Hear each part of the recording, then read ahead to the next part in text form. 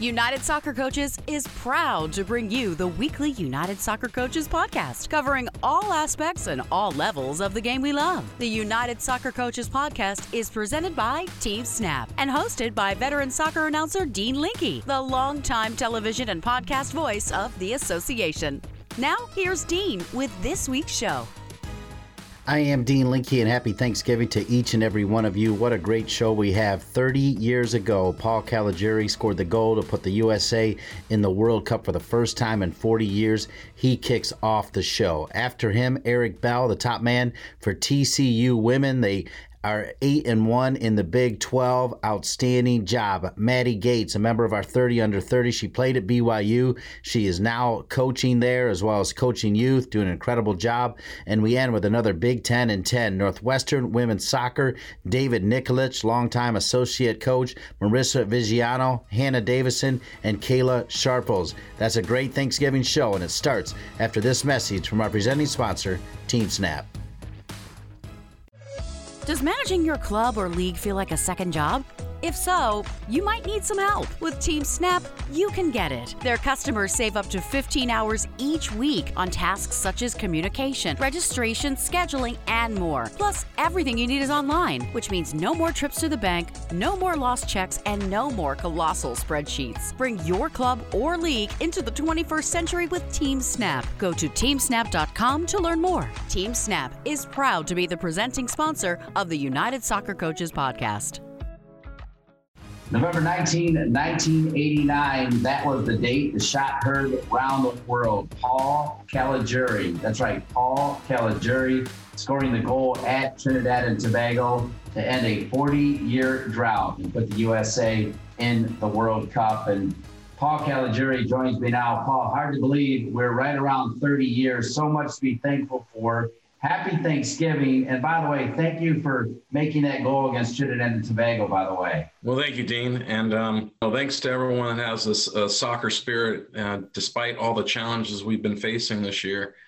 We've got a lot to reflect back on. And I think that the dedication and inspiration that still exists and even gets stronger out there, we have a lot to reflect back on and how grateful we are. The leagues that, are resilient to find ways to keep entertaining us. Major League Soccer to the rest of the big leagues around the world.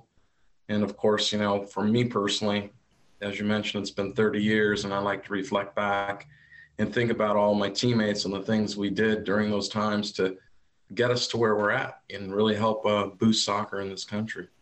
Have fun with me. Try to reflect on what you remember about that ball bouncing, you pouncing on it, you hitting it. Did you think it was going to go in? Your reaction afterwards. Share as much as you can about that special moment, please.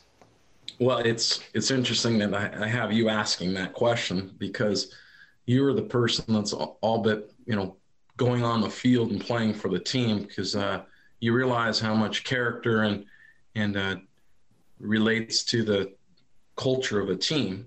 And you're very much part of our team, during those ages and during those time periods in the late 80s, 90s, and beyond. And, I think that you could kind of relate that it's like Caligiuri going forward, and my teammates are thinking, what are you going to do now? And I think that ball bounced perfectly nice to hit it hard as I can because if it goes in, they love you. If it gets close to going in, then it's good try, and nothing bad happens. So certainly I didn't want to lose the ball. I knew that the guys were looking at it as an unexpected thing that I typically would not do. And maybe the opponents thought the same, that this guy doesn't really attack very often or if at all.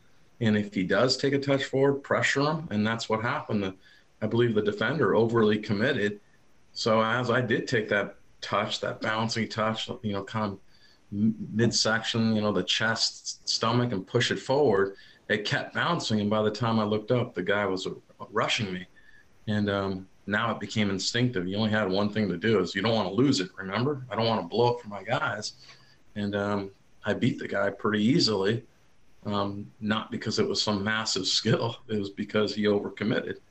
And then, of course, from that, it was instinctive. And that ball was bouncing nicely. And I knew I could strike it from that range with either right or left foot. And I didn't hesitate. And at that time and moment, all your energy and focus is going on to the moment. And it's not like sometimes not too conscious of a moment because it happens so quickly. And for the United States, it was a beautiful moment. And, the way we came out in the second half and played was remarkable. And it's amazing to see all the steps and growth we've had since that one moment.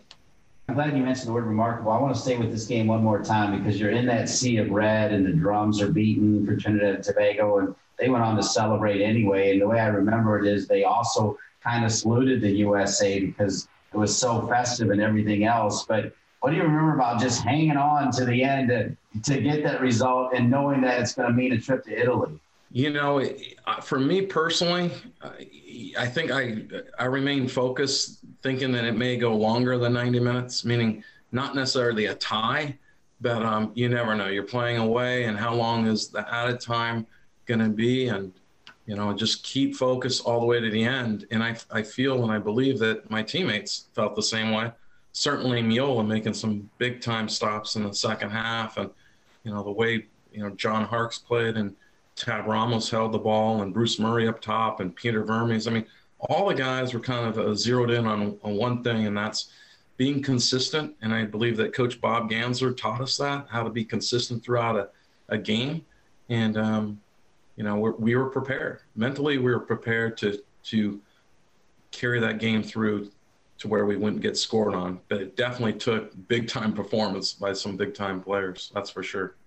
You mentioned all those big-time players, Paul. One thing I always admired about you is you always appreciated those around you. You're always grateful for those people around you. You said all those names. They're all doing great things in soccer, and even names afterwards that joined you in 94, where you were a key part of the incredible run in 94. I mean, you were a starter on that team as well. When you reflect on all the great things that all those teammates are still doing in today's game and all the great things you're doing in today's game, how does that make you feel, especially during this special Thanksgiving edition? That's such a beautiful question, because how does it make you feel? It's endless, and it's something I'm very blessed to have in my life, to always reflect on the greatness that went into great moments from happening, but more so that, I'm part of the soccer ecosystem for my life. And, I get to see more great moments from here on out. And it makes me feel really proud of not only the U.S. soccer and the players that took place and all the people that were orchestrated and helped that moment in the World Cup happening in 1990, where it solidified our bid for 1994 World Cup.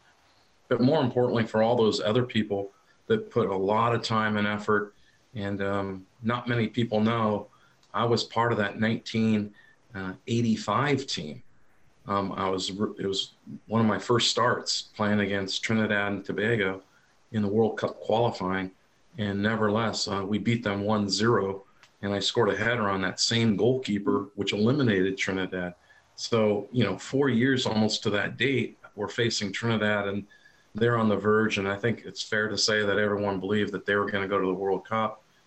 Certainly, you remember in the streets there, to the houses painted, to the cars painted, to the sea of red, a national holiday. I mean, they definitely believed it. And, not the players that took the field that day and everyone that contributed, and even players that didn't make that trip. And, when you ask how I feel, certainly I feel so blessed and fortunate, but more importantly, I reflect back on not just the moment of that day and the people it took, and from that point on, how we built this game, but also the ones that, contributed before that. And, there was a lot of effort, and there's a lot of history behind this sport. And I think it's fair to say that we put a permanent fixture for the sport in this country. Certainly that was a big turning point. And here we are with taking the world's greatest sport and our efforts to make it a preeminent sport in this country. Well, I like that you're already pushing forward, talking about the great success of MLS and even NWSL and the other teams. But I still want to go back. I have to tell you, both my kids were pretty good athletes. They played basketball. And anytime I saw a number 20, anytime to this day I see a number 20, I still think about you. The point of this, Paul, is I'm hoping that, I doubt you do because you become a very humble person, but I want your kids to know, and I want everybody that you coach to know that you scored that goal, darn it. I want them to know that you scored it, that you're a Hall of Famer, that you put us in the World Cup, and that you started that 94 World Cup. Are we allowed to still talk about that, or do we have to move on? Because I want them all to know that you did that, Paul Caligiuri. Well, it's awfully kind. We know it's a team sport, and it's not necessarily the humble side of me. It's probably the coaching side and whatever. But, certainly you mentioned a lot of kids, and I think that they just need to really enjoy and feel the game and be passionate. I sit here talking to you, Dean, and, at my age, I still have, a kind of a soccer cave office that I could go play wall ball or play in the hallway soccer, sneak it in and not get in trouble. And I think that passion lives amongst us all, and we really enjoy the game, and there's going to be greater moments. But certainly that's a turning point in not just American history, not just U.S. soccer history. It really kind of invited the world and invited us with the world. And we became a partner in this global sport forever. And it's led to a lot of great things, not just the launch and development of Major League Soccer, the NWSL and, USL and all these other leagues. Even the amateur sector with the United Premier Soccer League, where they've added 400 plus teams in 35 states to the soccer ecosystem. And now with a vision and ambition and strong efforts to get the women's division going. So this growth of soccer is immense, and it continues to grow. We have a lot more work to do, and it seems like this was the final frontier is the United States. And, back in 1989, November 19th, the world invited us in their arms, and we joined this global game forever. And here we are on the verge of hosting another World Cup in 2026, campaigning in the bid for the Women's 2027 World Cup, and of course the Olympics in 2028 coming to Los Angeles. So, that's not too far off in years, and it's just amazing to think where we're at now, and to think where we may go. But certainly, I think, on the men's side, they want to win a World Cup. We want to produce the Messis and Cristiano Ronaldo of the world, and we see that coming this weekend. We get to see Christian Pulisic play Chelsea versus Tottenham, and that's one of our own. And maybe he's the next big hero. Well, here was the great Paul Caligiuri, scored that goal November 19th, 1989 to put the USA in the World Cup for the first time in 40 years. I want to get to what you're doing at Orange County, but before I do that, you decided to throw your hat in for the last presidential run for U.S. Soccer. Why'd you do that? Any regrets? What's your takeaway? Oh, you don't want to live with regrets. I mean, you do things and you commit. And, at some stage or another, what I can say is, I saw a different vision and then the vision that was at stake, but I was able to voice some things that were important. And, certainly it's interesting that a short 2 years after that campaign that a lot of those initiatives are happening, and, there's growth and development. And I couldn't be happier for Carlos Cordero, who won the election of that day. It was exciting. And then, of course, now Cindy Cone-Parlow is in charge. So, U.S. Soccer is passionate and driven too. I mean, I grew with U.S. Soccer. We were in the red. I mean, we're $250,000 in the red. And Warner Fricker had loaned some money from his own private construction company to allow the men's national team to train and prepare for that game on November 19th, 1989. And gratitude. I mean, amazing that someone would do that, but he obviously loved the game. And, I'm close to his son, Warner Fricker Jr. And, that without that generosity, that moment would have never happened. So there's a lot of people that contribute to the game. And certainly that exists now. And it's I see that from internal, and I know these people as friends of mine and believers of the game. And it's a selfless job because, you're not compensated, you're taking your time, but the dedication and passion that goes not just on the U.S. Soccer Board of Directors, but the Athletes Council and all these other councils, and of course, state associations, we're all in it together. And, that may sound like a cliche, but soccer is the one thing that brings this world together. And that's probably what I'm most grateful for. I listen to a lot of genres of music, and, I've studied different types of religions and such. I'm a Christian, and I'm proud to say that, and a believer. But nothing really brings us together like soccer. And we see this in this country now. And with the rise and interest of women's soccer, not just on the professional level, because we know it exists in the youth and, of course, in the college level, but also on the semi-professional level. And, you know, it's really coming together quite nicely. And like I mentioned previously, I know you asked the question about running for U.S. Soccer Federation president. It allowed me to reconnect with people. You know, United Soccer Coaches Association was wonderful. I really enjoyed speaking at their function and connecting with people that had a lot of different ideas and opinions and growth. And we are different from state to state. And there's a lot that I learned. So I'm very grateful that I had that opportunity to run for U.S. Soccer Federation president in 2018. So tell us what you're doing now in Orange County. Tell us exactly what you're doing right now, Cal. Right now, obviously, there's a lot of challenges in California with the COVID restrictions.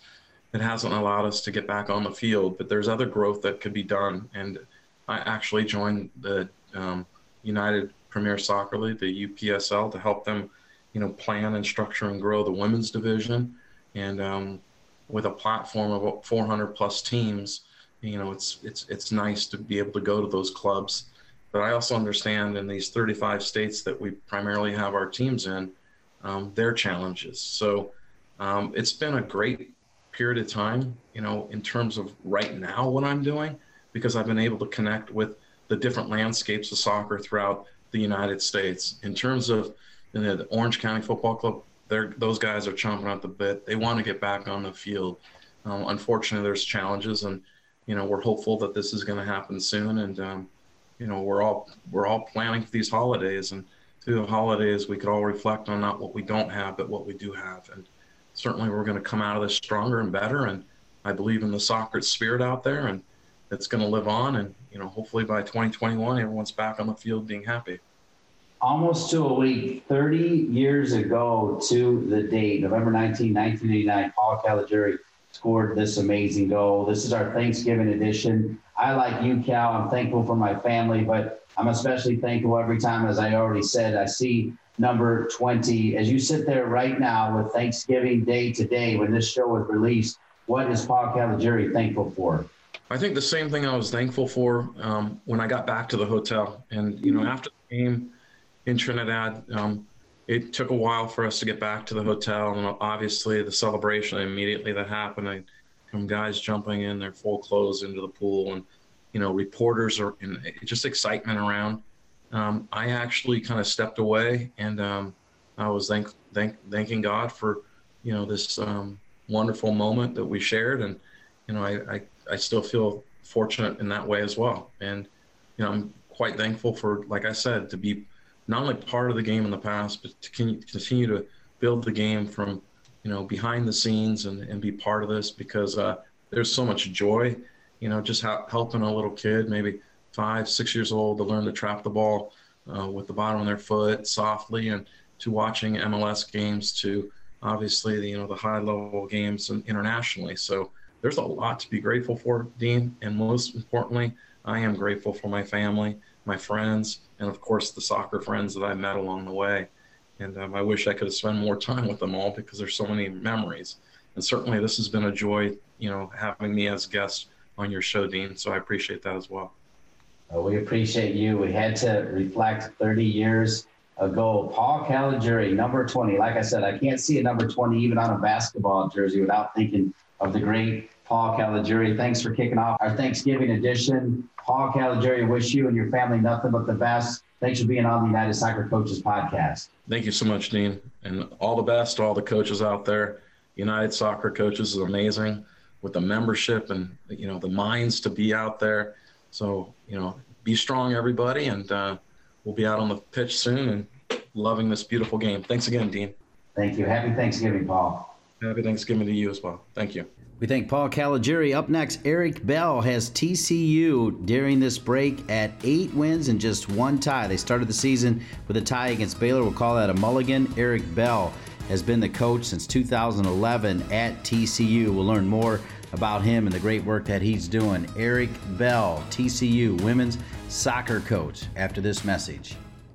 Registration for the 2021 United Soccer Coaches Digital Convention is now open. Even though we won't be together in person, the interactive digital event taking place January 11th through 15th, 2021 will still bring the soccer coaching community together for a week of fantastic presenters, diplomas, network opportunities, and more. To register, visit UnitedSoccerCoachesConvention.org. The game hasn't changed, just the game plan.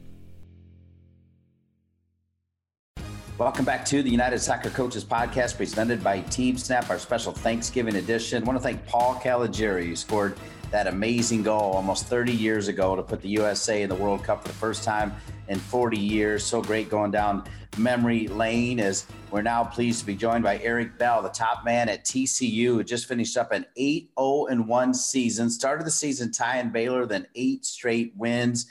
And that means he essentially won this part of the Big 12 season. Eric Bell joins me now. Eric, thanks for being with us. Thanks for having me. I remember that goal kind of like it was yesterday. I guess I'm pretty old too, so it was an awesome goal. We needed that for sure.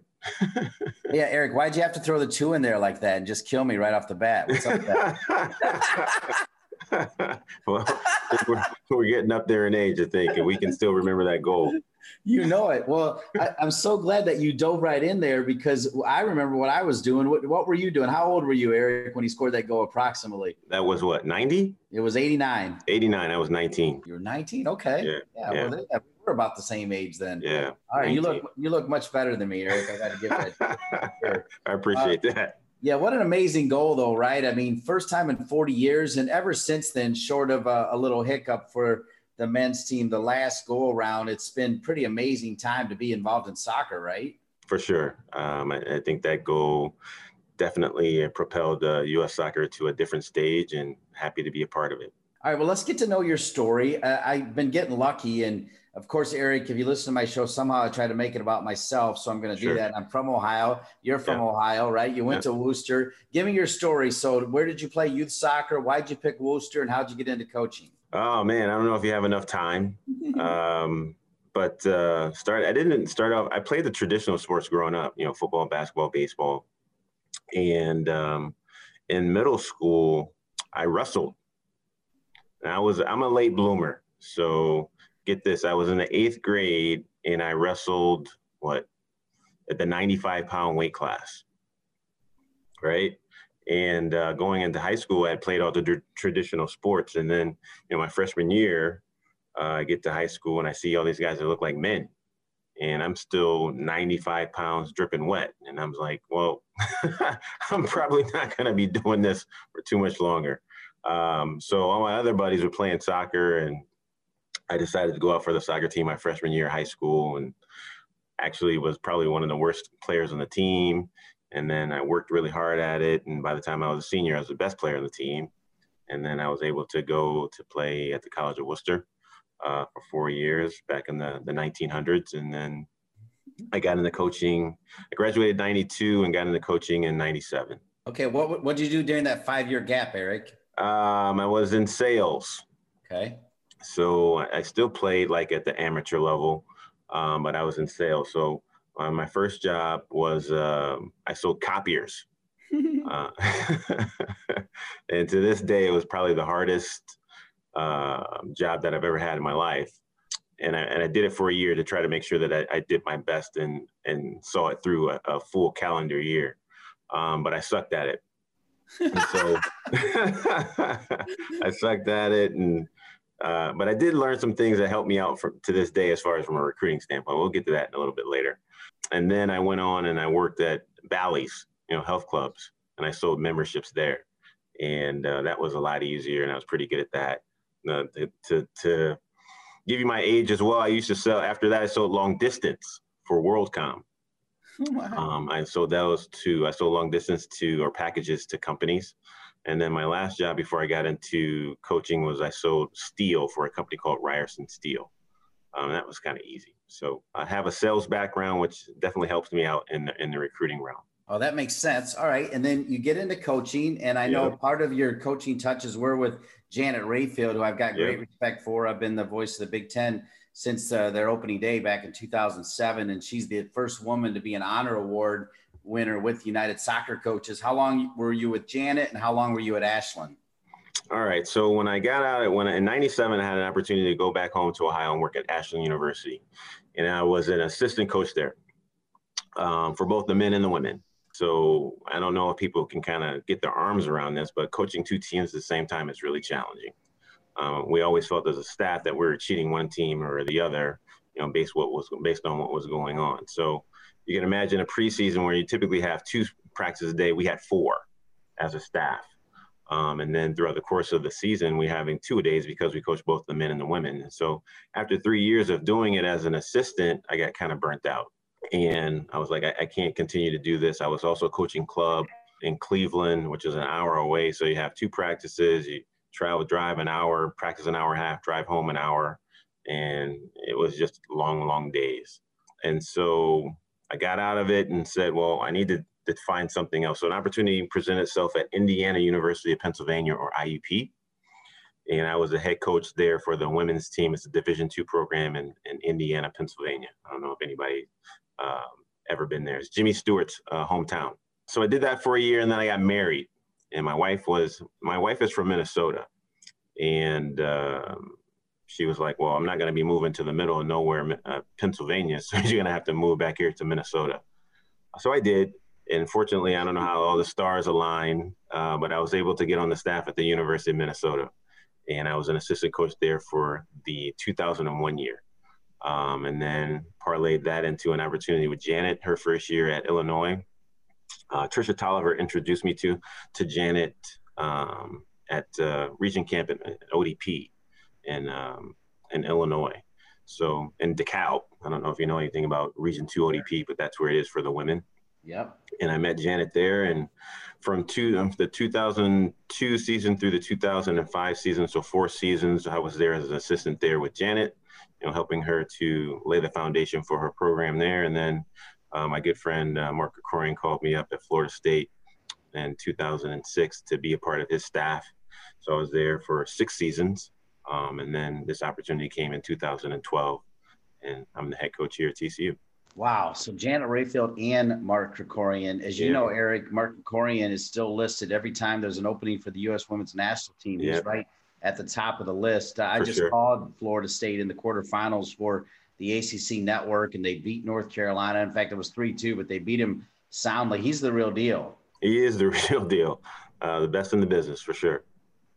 And what did you take away from both of them, Janet and Mark? What part of the game did you take from Janet? What part of the game did you take from Mark? I know that's a tough question. Yeah. I'll take a second to absorb it. Yeah, I think from Janet is compassion, right, and how to treat people the proper way. I think that she didn't cut corners. She always followed the rules, and I took great pride in making sure that we continued to do that here. But that was probably the biggest things that I took from her. From Mark, it was detail, right? This overall commitment to excellence, and doing all the work that anybody else would do that would be commensurate to being the best. His attention to detail is second to none, and he doesn't, leave any stone unturned.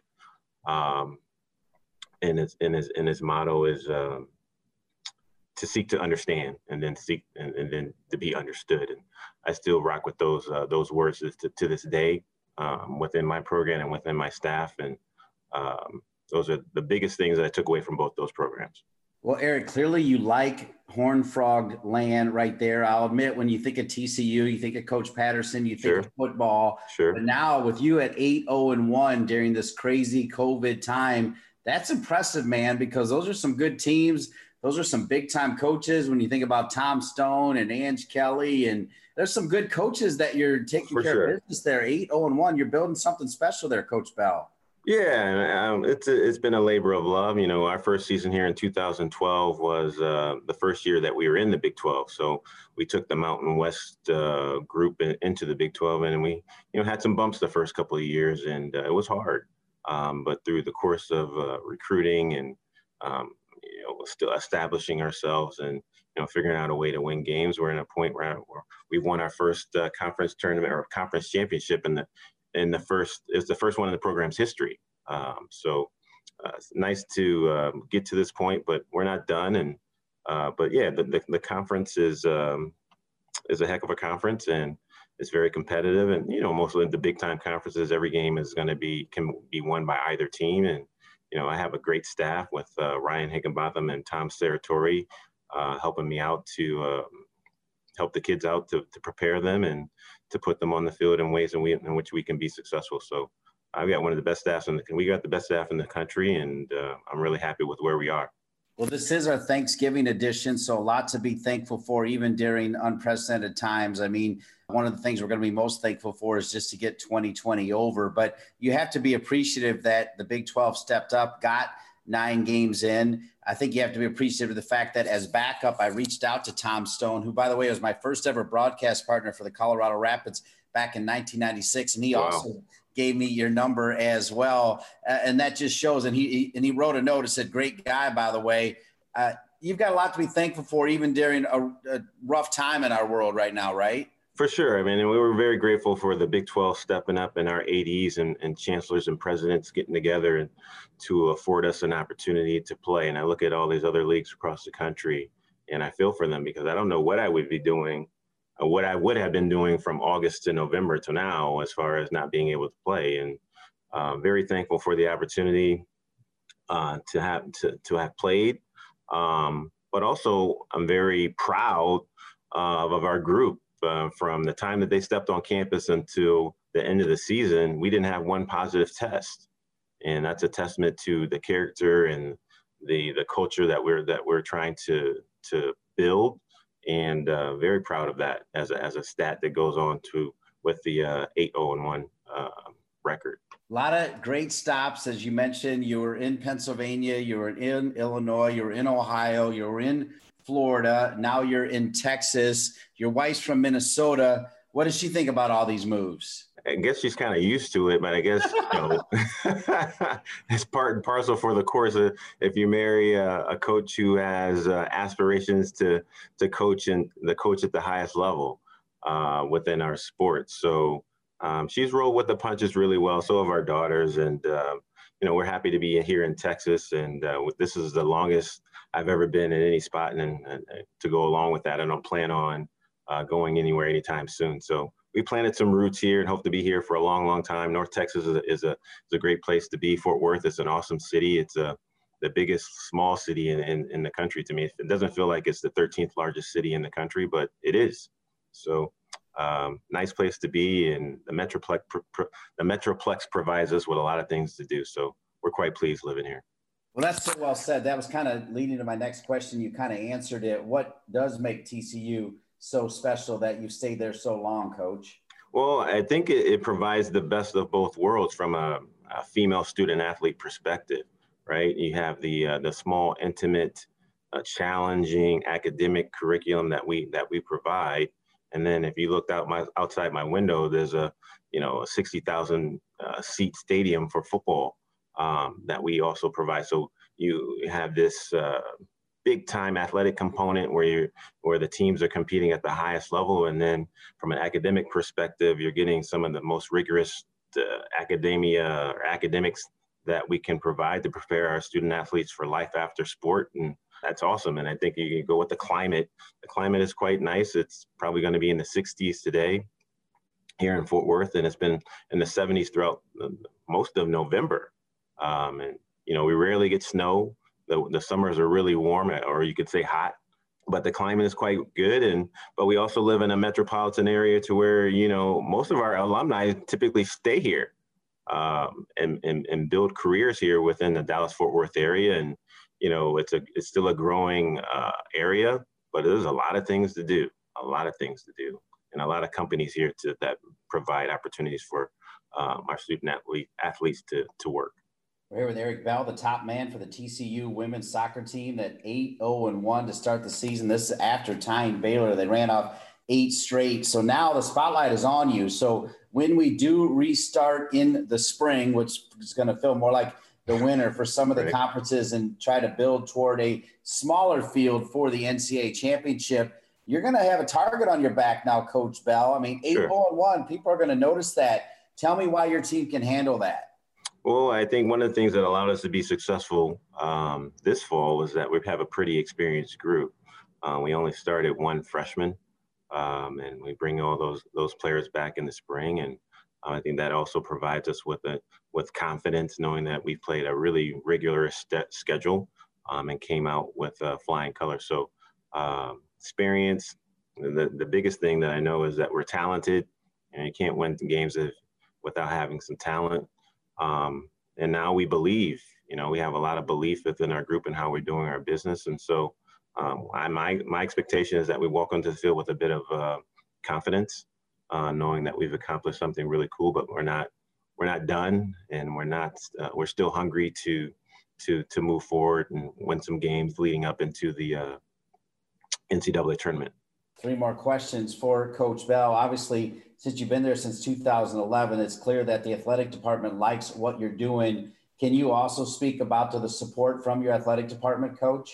Yeah, one of the reasons why, I decided to come here because there was a commitment not only to our students from an academic perspective, but from an athletic perspective. And, coming from Florida State, I felt as though we had everything we needed to be successful, from facilities to support staff to a budget that is commensurate for being successful. And we have all those things here at TCU. And so when I came here to visit and I saw all the different facilities and I saw the budget and I saw the support staff that we have, I was like, man, this is a no-brainer. Where do I sign up and how can I get started? So I'm really pleased with what we've done with our program, and hopefully we continue to have success and, can have an opportunity to compete to win national championships as well. Coach, we've been spending a lot of time on this program during, we mentioned the terrible pandemic, but just as bad was the social injustice. Here you are, African-American, now getting it done as a top man for almost double-digit years now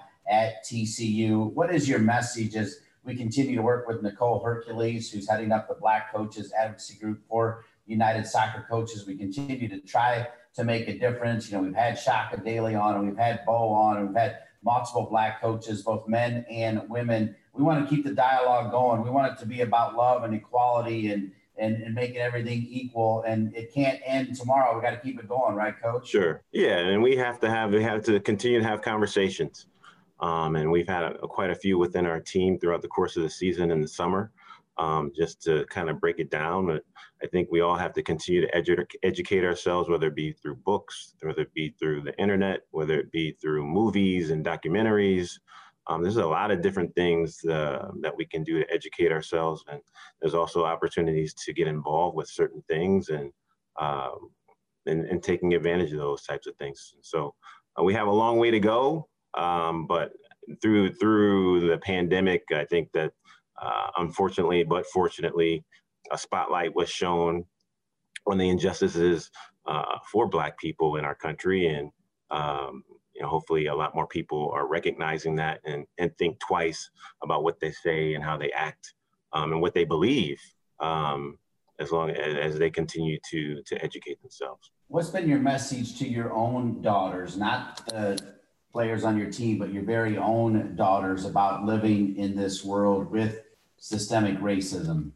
Well, you have to be careful. You always have to, unfortunately, watch your back and recognize the situations that you might be putting yourself in and where you're going and what's around you. You always have to scan the environment, and it's an unfortunate thing, but it is a reality, and I have to do it on a day-to-day basis and presenting myself in a way that hopefully doesn't threaten other people.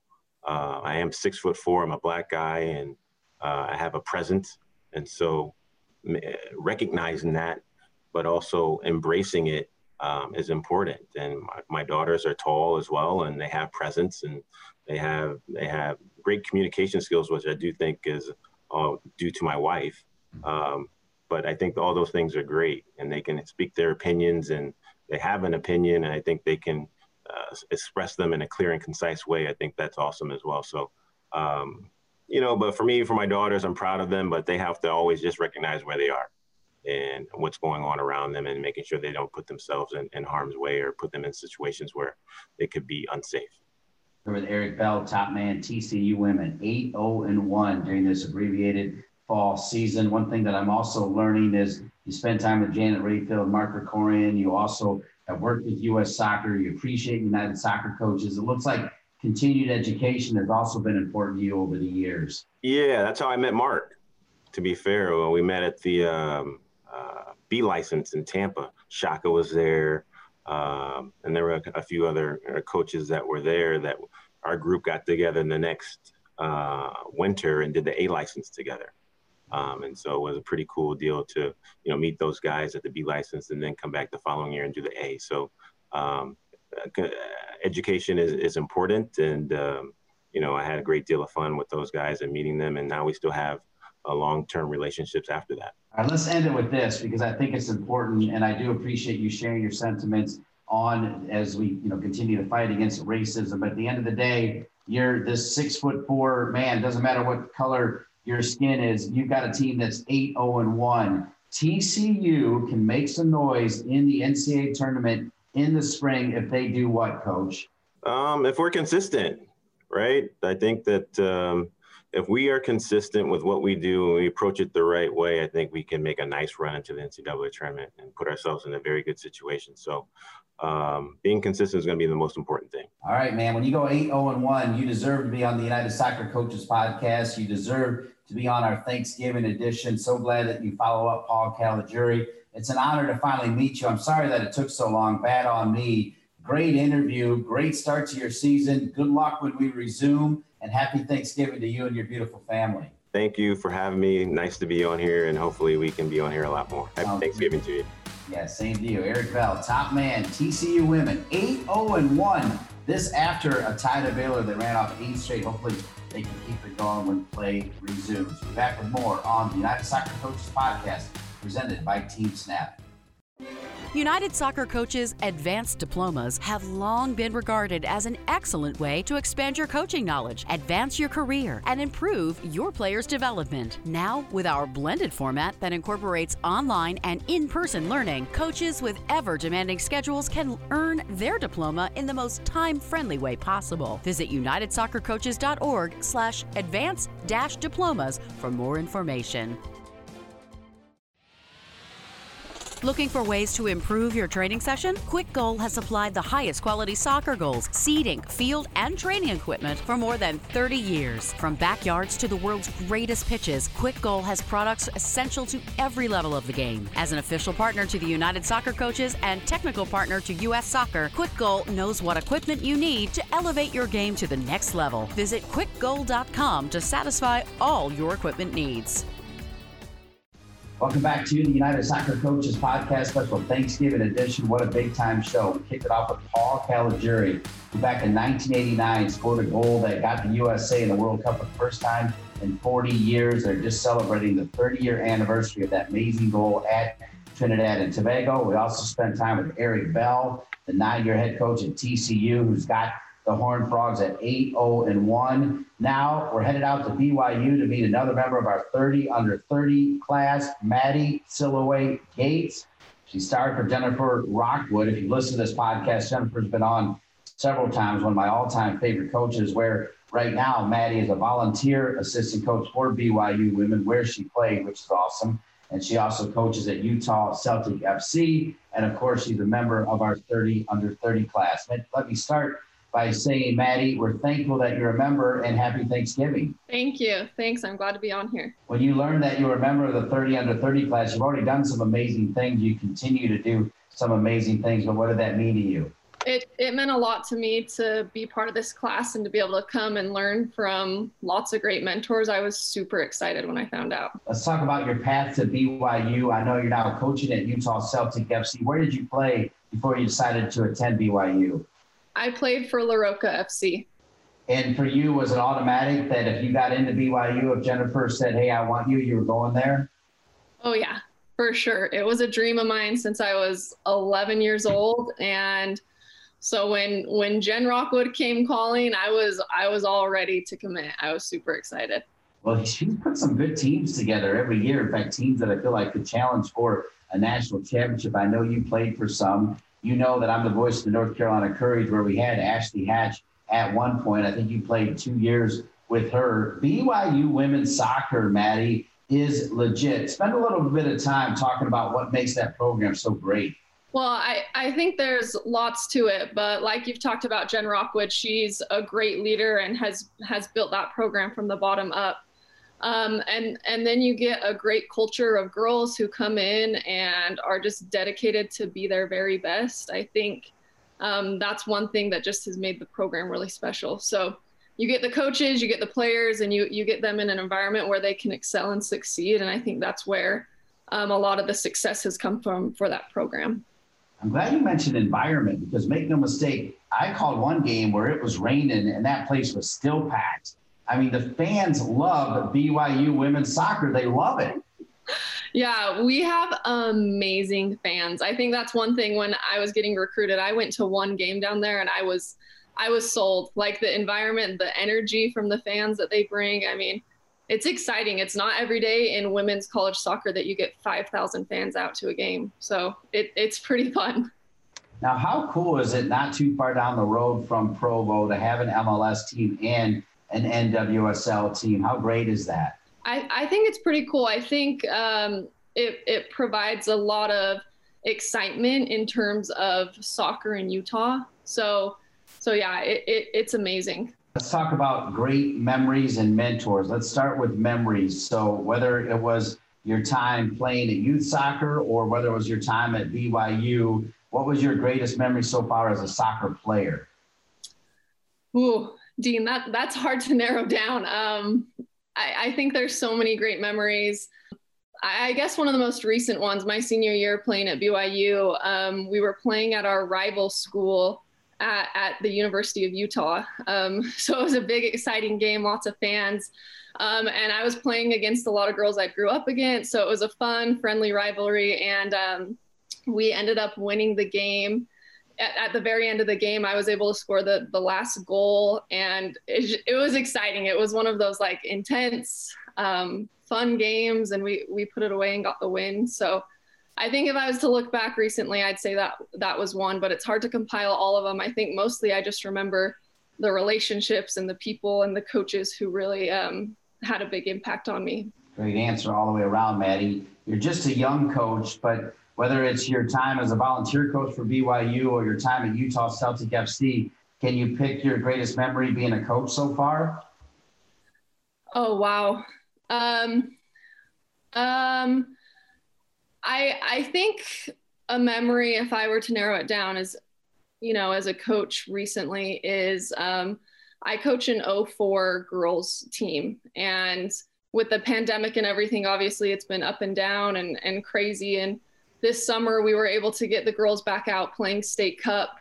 And just to, have the girls back out on the field, able to have some normalcy was awesome. And they were able to win their third state cup in a row. And just to see the excitement for something the girls had worked so hard for was awesome. So I think that was great, but it's the little wins every day. Like the girl that's 8 years old and sends you a picture of her kicking the soccer ball at home, and those little things I think are probably the little wins that make coaching so exciting for me.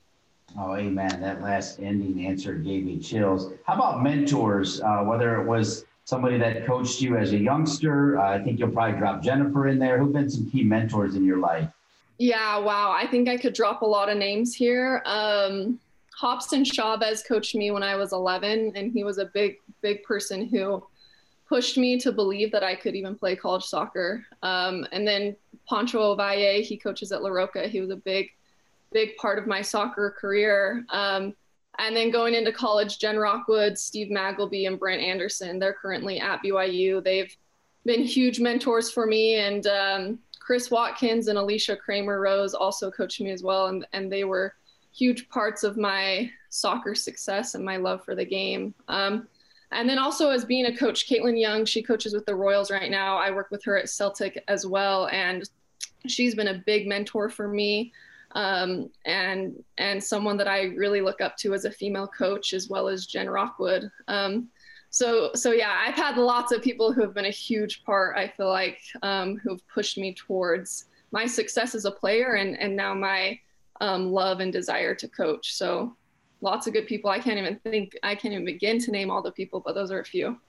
Yeah, those are some great names. We're with Maddie Gates, a member of our 30 under 30, part of my favorite part of the show, meeting a new member of the 30 under 30. We already talked about your excitement about being part of this 30 under 30 class. What was your inspiration to want to apply?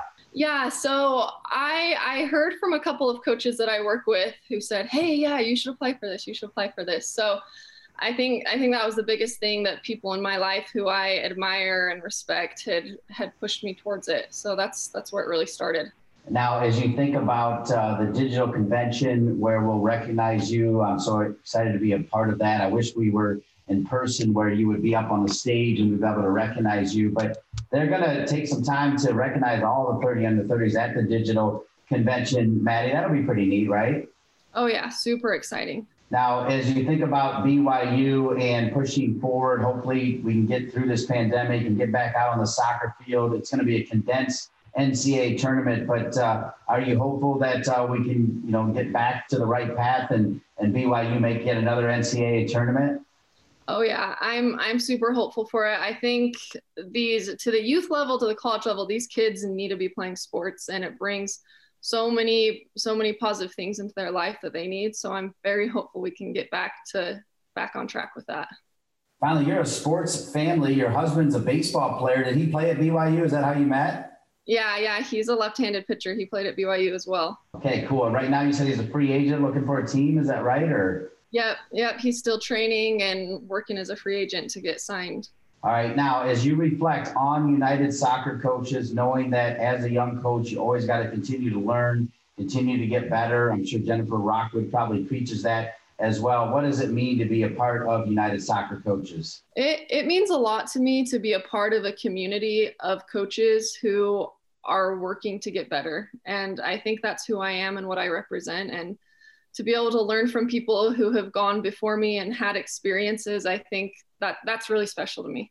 I'm a big proponent of home is where the heart is. So that might make this an easy answer for you. But if you listen to my interviews, I often ask the crystal ball question of where do you want to be in 10 years? I feel like you're pretty happy where you are, and maybe that is your answer. Have you thought about where you want to be in 10 years, what you want to be doing, Maddie? I obviously want to still be coaching. I love what I'm doing. I would love to continue to learn and develop in terms of my education with coaching.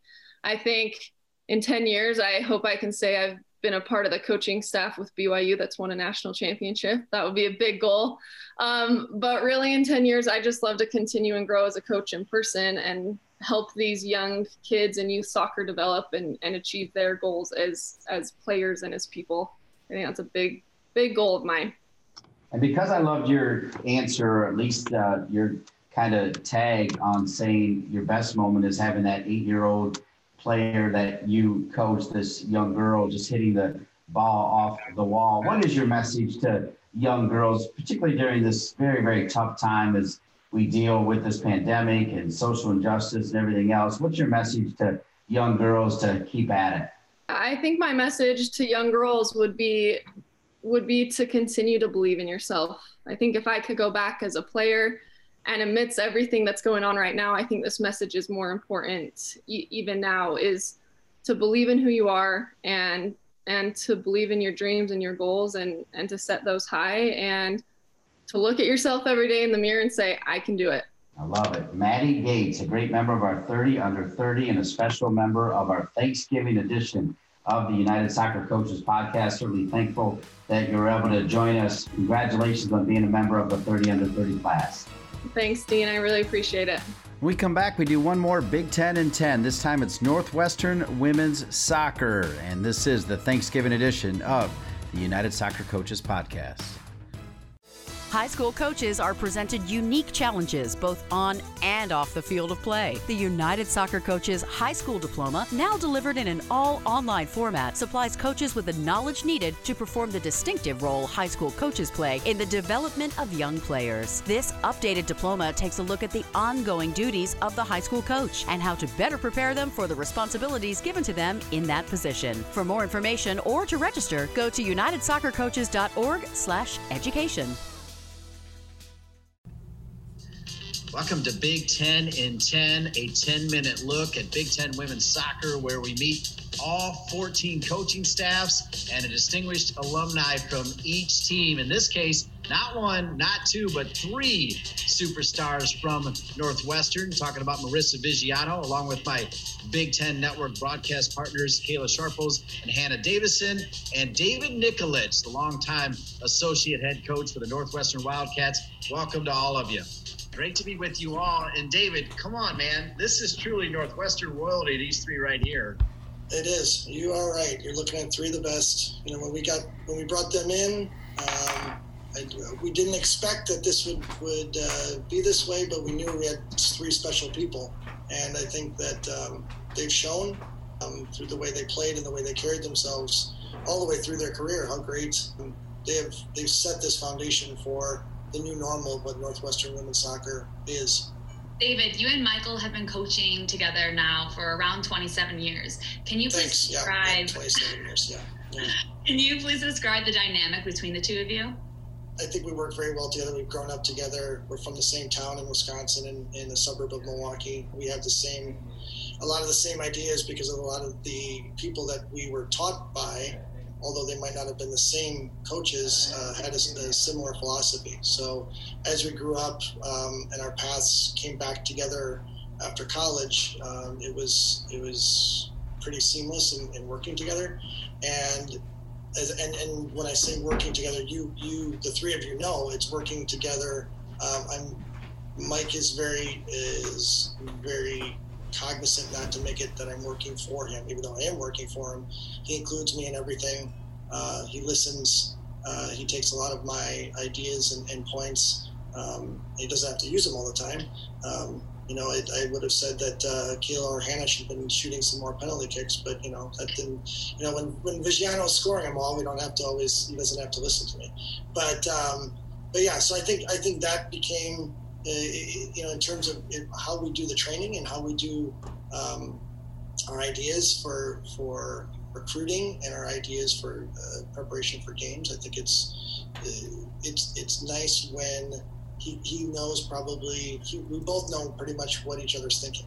And Marissa, you had an incredible career, obviously, at Northwestern, ultimately leading to you being one of the first Northwestern players to get drafted alongside Kayla and I. But as your teammate of 4 years, we know that it didn't start out necessarily the way most people would believe. Can you walk us through what it was like to transition to the collegiate level and what advice you would give to your freshman self? Yeah, so, transitioning to the collegiate level, it can be a really scary, nerve-wracking time. And I did not come into the collegiate level prepared. I didn't do the best on my fitness test. Didn't prepare, the summer leading up to it as well as I should have. But I kind of took that, I acknowledged it, and I just used it to work and get better, for my teammates, for my coaches. And I think it's something that, I pride myself on now, my fitness, my work ethic. So I think, looking back to my freshman year, I would just tell myself, things are going to happen. Adversity is going to, come, but it's how you face it and how you use it to, get better and grow. And David, since you and Michael took over the program, Northwestern has earned a great deal of respect, something that we talked a lot about while we were on the team, of wanting to be the team that everybody feared. And I think you guys have proven yourselves to be a team that's not only dominant in the Big Ten, but can compete with any team in the NCAA. What does this growth and success mean for the program now and the new standard that's been set? The years that the three of you were there, those 4 years, are mentioned a lot. Your names are brought up a lot, and the standards that you set.